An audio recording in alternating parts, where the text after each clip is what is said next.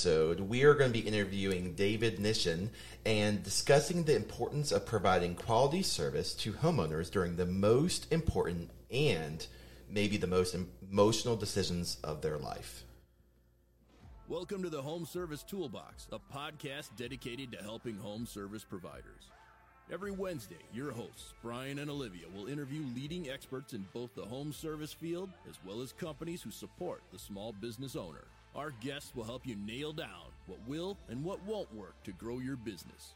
Whether you're on a job site or taking a break, there's no better time to sharpen your small business skills. Well, I am your host, Brian, and I'm joined by my co-host, Olivia. How are you today? I'm great. I'm really excited for today's episode. I think we're going to learn a lot, Brian. Yeah, I mean, the pre-talk has been phenomenal. Yes. And I've, learned a ton already. So this is the 20th episode of the Home Service Toolbox, and we'd like to welcome David Nishin, the owner of the owner, is that correct? Yeah. The owner of Residential Mortgage Services to the podcast, and he was voted to the top 1% list of mortgage originators in the nation, which is crazy. Has 20 years of experience and providing residential home financing for over 4,500 clients. But we're well over 5,000. Well over 5,000, which is crazy. So, David, welcome to the podcast. Thank you. It's nice to see you again because we actually did your home financing. Yeah, so I mean, a little bit of the conversation from the prep of the call or the podcast was, I went to a bank and had a horrible story, and then I went to a friend and said, "What do I need to do?" And they pointed me to you. And I will never go back to a bank for a mortgage. If David is living and can help me, we will be using him. But if not, we will definitely be using some sort of mortgage company. My team will succeed me. So I've got about 10 years left, and then my team is full of a bunch of youngsters that are smarter than me and better than me. So we'll be around for a long time so that our clients and our clients' kids can still do mortgages with our team. That's good to know because eventually I'm going to need to buy a home, and Absolutely. I'll know exactly who to go to, even if you have retired at that point. Yeah. So, thanks. Well, I think it's interesting because the last podcast we were talking, actually 2 podcasts ago, we were talking about niching down and how important it is to do one thing well.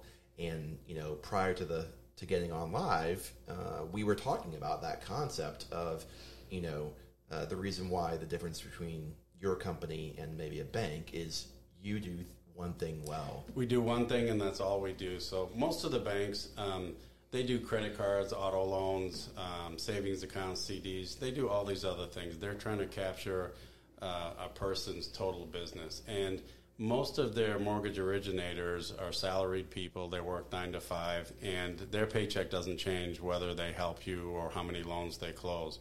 It's a very different model than ours. We're 100% commission. If we don't do a good job, we're not going to get referrals. We're not going to close loans. We're not going to make money. We're not going to be in business. So the only thing I do and my team does is residential mortgage services.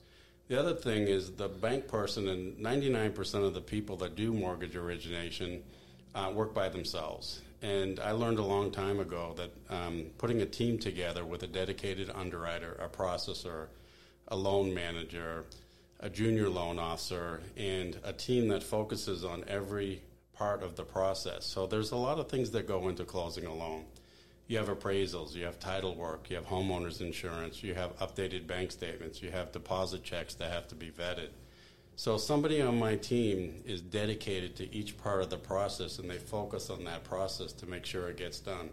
And as a team, we're able to provide just an incredible customer service because we've spent the time, the money, and invested in the education to put that team together. And that's a big source of difference between us and almost every other mortgage banker in the state. Wow. So I want to tie back to that niching concept. So, if we have a listener who is, in the home service industry and they're doing a little bit of everything right now, what would you say to them if they've heard this concept of niching and they've heard this concept of maybe doing one thing well, but they're afraid of saying no to something? Because, that's the reason why businesses choose to do everything, because they need revenue. Sure. So If someone's afraid, or what would you say to encourage them to go over that? So, ledge? first of all, in what a lot of people say to me when the mortgage crisis happened about 10 years ago and the pie shrank, my business actually increased, because what happens when the pie shrinks, the people who aren't very good at it get out of the business, and the people that are really good at it can gain market share. So it's not that I know people who can open credit cards, and I know people who have the best rates on auto loans, but it's not what I choose to focus on. So I think what you have to do is have people view you as the Obi-Wan Kenobi of finance. And it doesn't matter what that finance is. So if you want to do an equity line, we don't do them, but I know the best companies that do the highest loan-to-value equity lines and have the lowest rates, and I refer you to them. And I refer you to them with confidence because that's all they do. So first of all, if you're going to be considered an expert, it's very hard to be an expert in a wide range of products.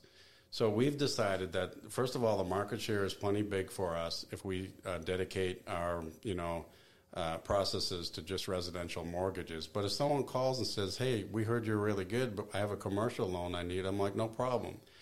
Over the last 20 years, we've sought out the best in every kind of industry that somebody could call me. And if you need a commercial banker, call me. I've got the best guy. And here's how it helps your business. When someone calls that commercial banker and says, hey, I need a residential mortgage, who do you think they're going to send them to? They're going to send them to us because we've proven in our niche that we're the best.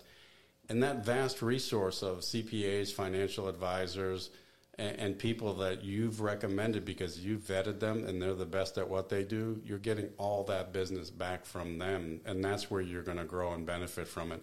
And the other thing is, in this day and age, to be an expert in the mortgage industry, my wife laughs at me at night because I don't count sheep. I read mortgage guidelines at night because Fannie Mae and Freddie Mac and FHA, they change their guidelines all the time. So every night what puts me to sleep is I read the guidelines and I become, more knowledgeable. And then I share that information once a week with my team so that my team becomes an expert in that field. And I think that's the really important part. When you focus on one thing, you can become an expert and devote more time in education, because the difference between me and my group and a lot of other people is they don't invest in education and they don't learn all of the changes and nuances and guidelines. Wow. Hearing the passion in your voice just talking about that, it gets me excited, and I know nothing about residential home financing in the slightest. So that kind of makes me think, how did you get so interested in residential home financing? Like, what compelled you to get into this business? It's a cute story, and I'll give you the short version. I had a degree in finance, and I was living in Seattle, Washington, and I was financing restaurants. And there was a lot of very rich Microsoft, Starbucks, Costco, Boeing employees, and when people make a lot of money, they want to own a restaurant for some reason. So I started a company that built and ran restaurants and put money together with restaurateurs, and it was very successful. But it was in a big city. I grew up in Boston, lived in New York, lived in Seattle. I have a twin brother, and he is a doctor, and he decided to move to Greensboro, North Carolina. We did not want to live 3,000 miles apart from each other, and so the bet we made was whoever got married first, the other had to relocate. Well, I'm the extrovert. All of my brother's past girlfriends were girls that I didn't want to date and maybe thought they'd be interested in dating him. He was an introvert. I thought I had it made. This bet is won. My brother's going to move to Seattle. I underestimated nurses. Within 6 months, he met a nurse, got engaged, and told me I needed to move all my personal belongings to Greensboro within the next 12 months to fulfill and honor our bet. And I was happy to do it because I missed my brother. I moved here and I started building restaurants in Atlanta and Charlotte and Raleigh. My brother said, you might as well move back to Seattle. You're never here. We don't see you. And I'm like, got to figure out how to make a living. So I reinvented myself. I started a softball team, and one of the members of my softball team, his wife, ran the Southeast region for First Horizon Home Loans, which at the time was one of the best mortgage companies in the country. He said, I think my wife needs to meet you. Long story short, she started my career. My first year, I was the Rookie of the Year nationally. The second year, I started my team, building my team. And we've been on the top 1% list for years. And I think the main thing is my team and I love what we do. We have a passion for it. And that's the short version of how I got started in residential mortgage financing. It was a little bit of luck and a lot of preparation. As far as the restaurant business gives you a great preparation for mortgage business. Everyone thinks mortgage banking is 9 to 5. It's the exact opposite. Most of my clients work till 5, so you got to be available to meet with them between 5 and 7. Most people look for real estate on the weekend, so you have to be available on the weekend. And coming from the restaurant business, working, my normal shift in the restaurant business was 11 to 11. So the restaurant business is all about hard work. It's all about relationships. It's all about building that interpersonal relationship with people. And people do business with people they like, and they need to trust you. So I think my 20 years in the restaurant business and my finance background really prepared me well for a career in mortgage origination. Wow. So do you miss Seattle? Did Greensboro win you over eventually? Greensboro won me over eventually. I think in our pre-talk we talked about I met my wife here and my daughters, and my life is good, and most of my family has moved here. So it was an epic move at the time, being a bachelor, but it's worked out tremendously. That's a great story. Yeah, I mean, so if you ever are looking to decide what you want to do, you just need to put a bet with your sibling. Exactly. And then you can kind of land where you need to be. Well, my brother's 3 and he doesn't really talk too much, so I don't think we'll be betting anytime soon. But maybe when he gets a little older, we'll talk. But I'll keep that story in the back of my mind. That's great. So are you identical twins? We're fraternal. It's easy to tell us apart now. 1, I grew a beard. And 2 is my brother has 1 wardrobe, scrubs. And when people, it was bad at first though. When I first moved here, people thought he was cheating on his fiance because I was single and he was engaged, and everybody knew my wife's fiance. She's from Greensboro, and she would get calls at 2 a.m. that says, "Hey, we just saw your fiance. He was at this club or whatever." And Allison, my sister-in-law, would call me and say, "Hey, did you have a good time last night?" And I'm like, "Are you spying on me?" She goes, "No, everyone thinks you're Peter and they think he's cheating on me. And so I know everything you're doing every night of the week." So it was pretty funny. That's Wow. funny. Well, I mean, so you've been in this business a long time. And one of the things that we asked you was, what were some of the things that you've learned while doing your business? So the first thing is, when I started, it was a lot easier to get a loan as far as documentation. If you had a 720 credit score, you could do what was called a stated income, stated asset loan. If your income was reasonable for your profession, and if the assets you stated were enough to get the loan, you could get the loan without providing documentation. That all changed when the mortgage crisis hit and mortgage fraud became so prevalent. Now the documentation is just, you really have to provide pay stubs, bank statements, W-2s, tax returns, profit and loss statements. And so it's become a lot more regulated, and the closing attorneys and the realtors and the mortgage lenders have to go through a lot more steps to vet actual items on the application. So that's the first big change that there's been. The thing that's been great the last 10 years, though, is rates have been at all-time low. So there's never been a better time to buy a home or refinance a home, because rates have been at historic lows forever. Partially because the federal government subsidized and bought mortgage-backed securities to keep rates low. But, the economy has just been very good now. And, also home ownership has become a good investment because properties are appreciating. So for all those reasons, the last 10 years has seen a big change in the mortgage industry. But I think the regulation is the biggest change that we've had to deal with. It's become a lot more expensive to process, originate, and fund loans. And a lot of people have quit the business because they don't want to deal with all the regulations and all the hoops you have to jump through to get a loan approved. Wow. I mean, going back to your point about being experts, I think it's just, you make the process very simple. But in order to make the process very simple, you've got to know all of this pieces of information. And I think that really goes back to, what our listeners can take away from that. If you choose to niche down and you choose to be very narrow focused, and that education allows you to be experts, it's one thing to know, but it's another thing to be able to translate that to a simple process. Because, I mean, I was in and out with loan stuff with you and lickety split. I mean, and that's because of your knowledge. I mean, and that's because you were able to speak to my experience without making it complicated. Yeah, I think preparation is the key. We do so much work up front, and then by the time my team takes over, it's just dotting I's and crossing T's. But, here's a simple example of knowledge. So almost every person in their 20s now that comes to see me has student loan debt. And the majority of loan officers, they only think there's one way to account for that debt. So a lot of the debt is in deferment. And so the people think, oh, I don't have a payment on that. That debt doesn't count against me. But it does. Most loan programs, they charge 1% of the loan balance as debt. So if you have a $50,000, dollar student loan, you have to count 1% of that towards your debt. But when you're an expert in the industry, you know that Freddie Mac will let you only do 0.5%. And that could make the difference between qualifying for the loan and not qualifying for the loan. The other thing is, a lot of students, their parents pay their student loan debt for them. So if you can get 12 months canceled checks from the parents showing that they pay the student loan and not the child, you can exclude the debt altogether.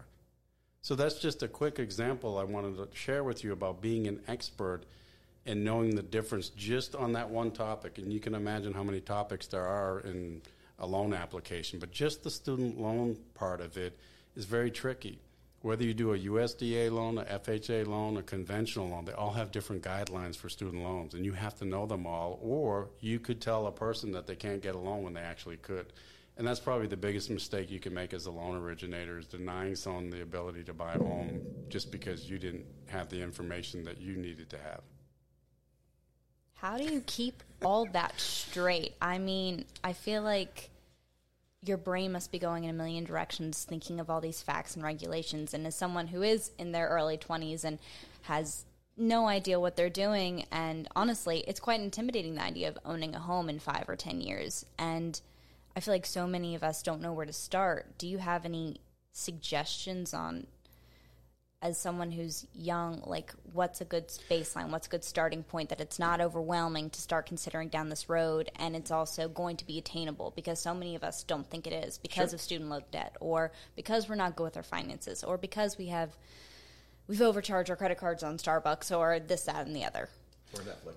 Or Netflix, or Disney Plus. In my case, I'm very guilty of that. So the first thing you always want to do, if you want to become a painter, what's the best thing to do? Go see someone who has a successful painting business, who's a good painter, and ask them questions. So now that we've met, Olivia, the first thing we're going to do is set up an appointment, and I'm going to walk you through a Mortgage 101 hour-long seminar so I can start to teach you the basics. So the key to me is, long before you want to do something, is prepare for it. Mm-hmm. And the key to that is finding someone who's really good at what they do. Now, a lot of mortgage originators, they don't want to take the time to work with someone who's not ready to buy now, because they're not going to make a paycheck or a commission on it. But not only do we work with people who don't know when they want to buy a home, we work with all our clients who can't buy a home right now, and within 12 months, we probably turn 50 to 60 buyers a year who can't qualify now into buyers next year, and call our realtor referral sources and say, hey, remember that person you sent me a year ago? We never gave up on them. We got them qualified, and I'm returning them to you as a qualified buyer. Go find them a home. And what do you think that does for our credibility with our referral sources? They're like amazed, because nobody wants to put in that effort anymore. They want immediate gratification. They want immediate results and immediate money in their pocket. And we just don't operate that way. Our motto is not if you can buy a home, it's when. And that's served us well over the last 20 years. So you touch on something that I think a lot of our audience is dealing with. A lot of people come to us because we're in marketing, and they just want the leads for now. They want the business now. And you touched on the concept about the future, about building the pipeline and doing that. Obviously it's been working for you, but before you chose to do that, what drew you to putting in the work for people that you may know may never come for 6 months, a year, or may not even ever come? What made you do that? I think my childhood. My parents and grandparents immigrated from Armenia, and we grew up with nothing. And we grew up in Boston, and we didn't know we were poor. We grew up in a house with 18 people. We had all our grandparents, aunts, uncles, everyone lived together. But we were fortunate enough to get into a private high school that was started by Harvard University, and my brother and I had really good grades. We like to tease. each other. He was a nerd, and he would make me study, and I was an athlete, and I would make him work out so he wasn't, He called me the jock, I called him the nerd, but combined we spent enough time together so we were well-rounded.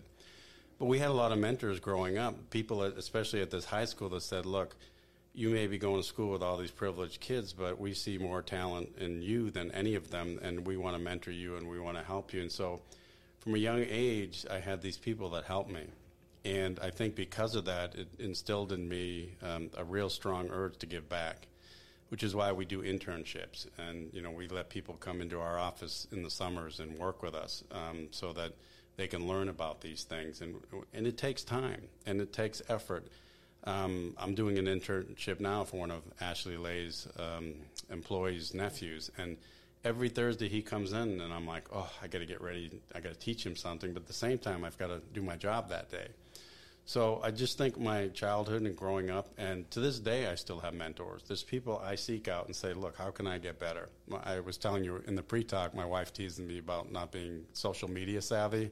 So one of the next things is I'm going to reach out to people like yourselves and do podcasts and social media, because I don't want to leave any part of my business or marketing untouched. And I don't know a lot about it, so who do you talk to? You go find someone who's really good at it, and you pick their brain and hope that you can give back some knowledge that they're looking for. But I think it's all about giving back.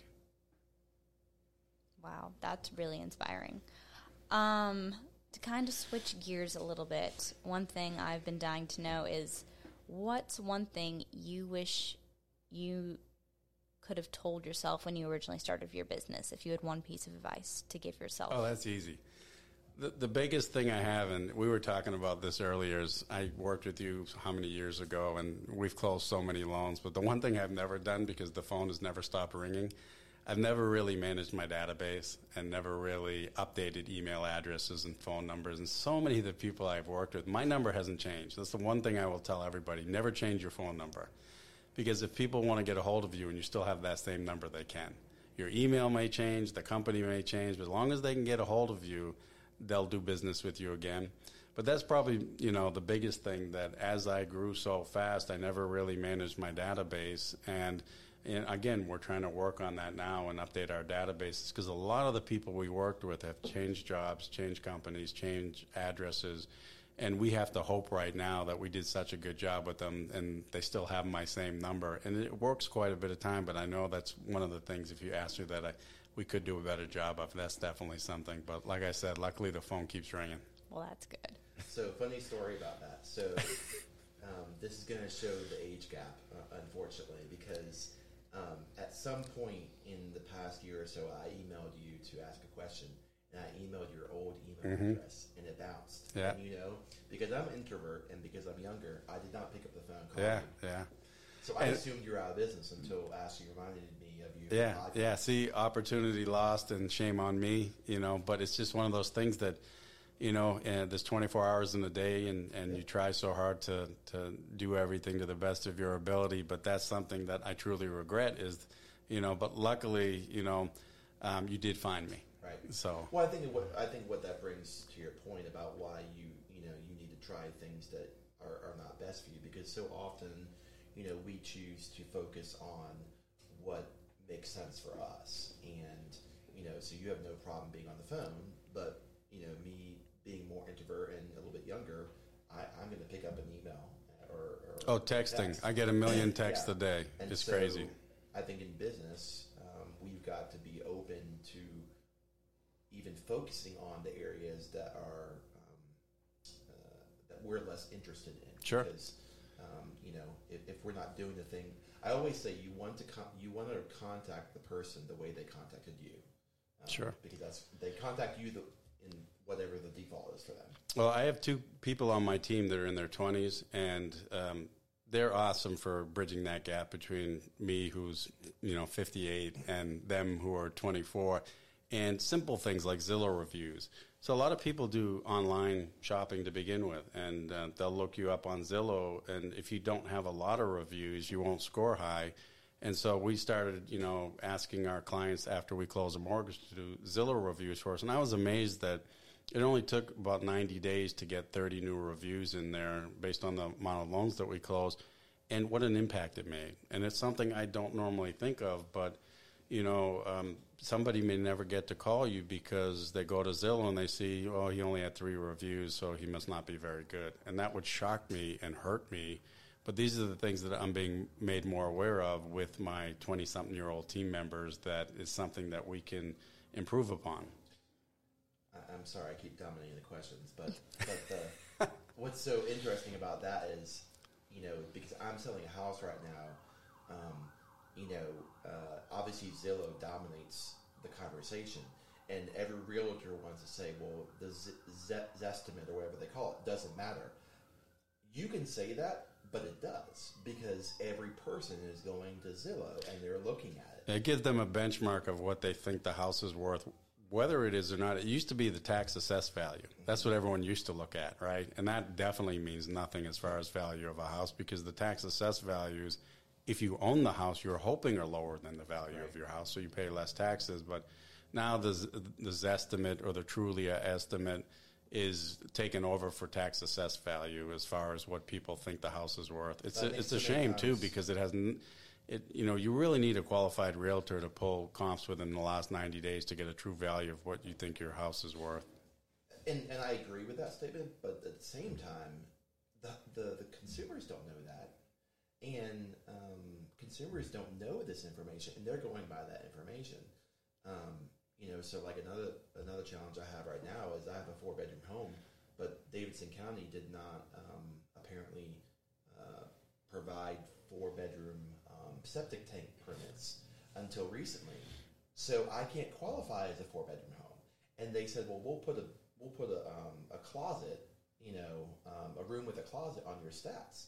I'm like, that's fine.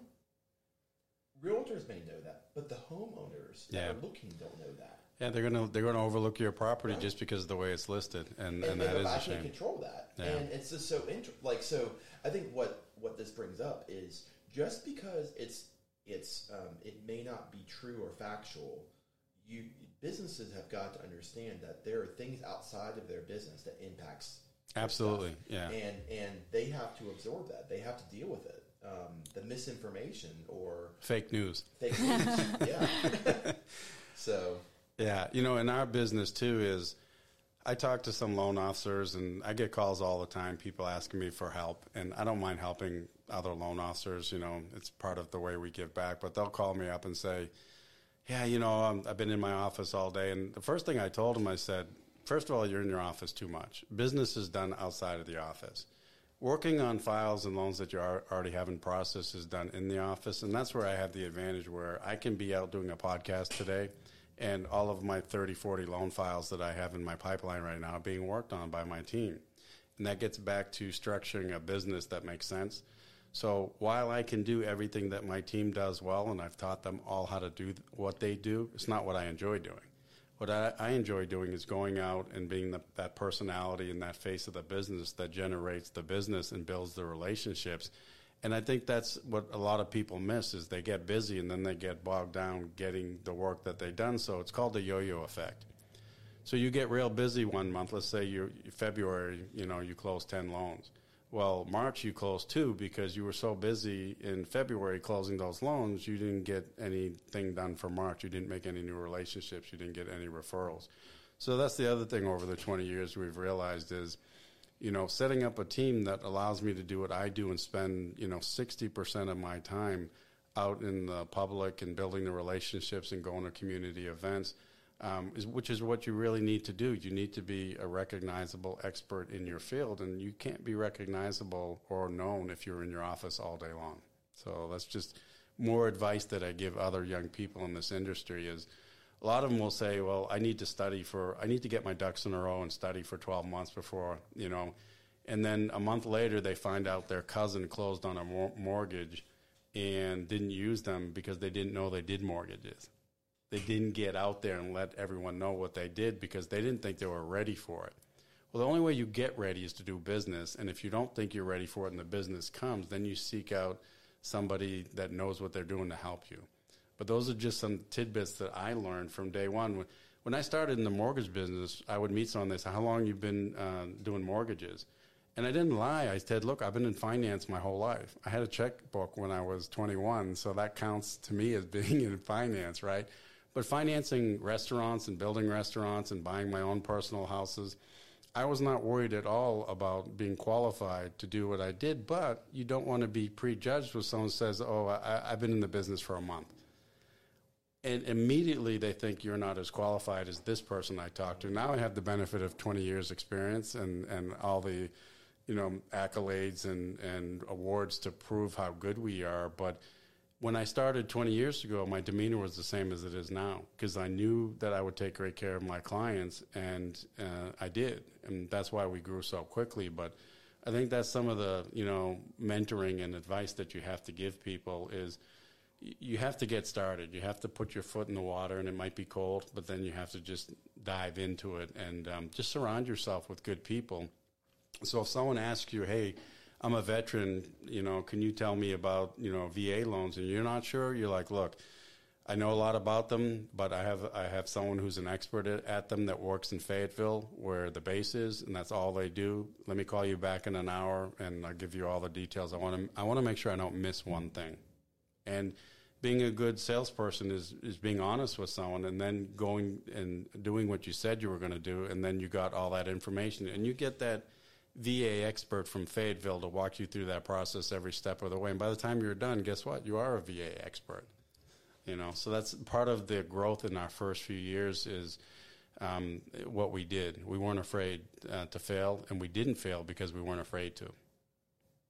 That's incredible. You keep circling back to, being able to touch so many lives, and I think that's a testament to the beauty of customer service, and it sounds like you focus so much of your business on customer service. What do you think are the most important things you provide your customers? Is it the, response times? Is it the connection? Is it the constant questions and answers?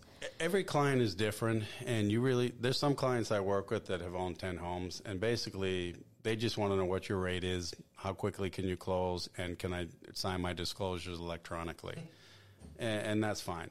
Other people need hand-holding, and they get stressed about the process.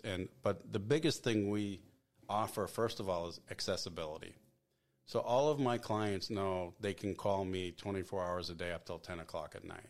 And that accessibility makes them feel comfortable. So the first time they call me at 9 o'clock at night, they always start, I'm so sorry to call you at home at 9 o'clock at night. And the first thing I say to them, look, I don't mind. I said, this is what I do for a living. You feel free to call me. The next thing they generally say is, this is a stupid question. I'm like, there are no stupid questions. So you have to put them at ease to know that, look, while I do this every day, you don't, So what unfortunately a lot of lenders do is they use mortgage terms that don't make sense to the client. So if I say DTI, what does that mean to you? Nothing. It means debt to income ratio, which is a very important thing in qualifying. So the loan officer will say, well, your DTI is a little high. And they're like, is that a cholesterol reading, or what? Do you have access to my medical records? What is that? So you have to be very cognizant of how you come across to people when you're talking to them. You can't be condescending or